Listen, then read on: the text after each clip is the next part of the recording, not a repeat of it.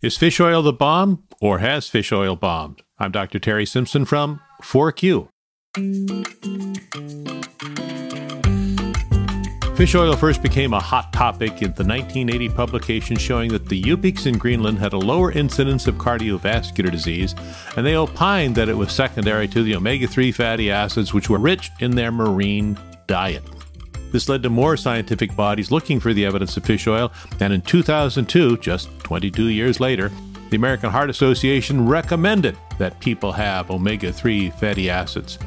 But science goes on, and as more papers found inconclusive evidence, the American Heart Association went back and ultimately did their own study of 77,000 people, which found that fish oil really didn't do much.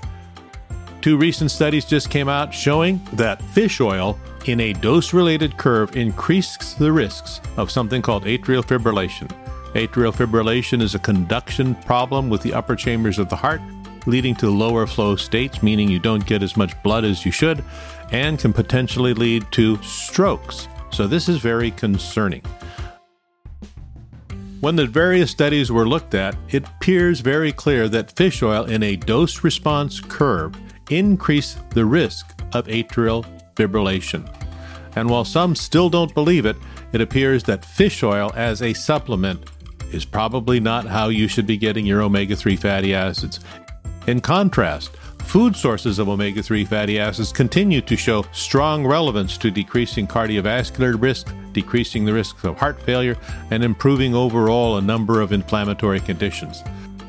So what are the good food sources for omega-3 fatty acids?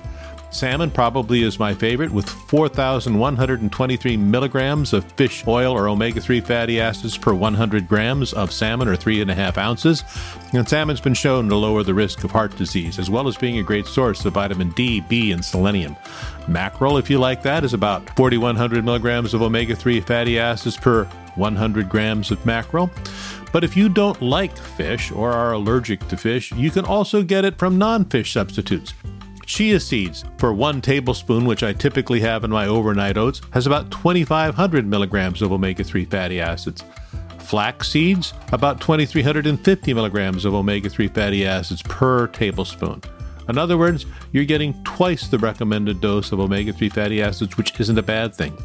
Even 7 walnuts contain about 2,570 milligrams of omega-3 fatty acids. So instead of thinking fish oil capsules and spending all of that money in something which might be harmful to you, consider eating it in your food.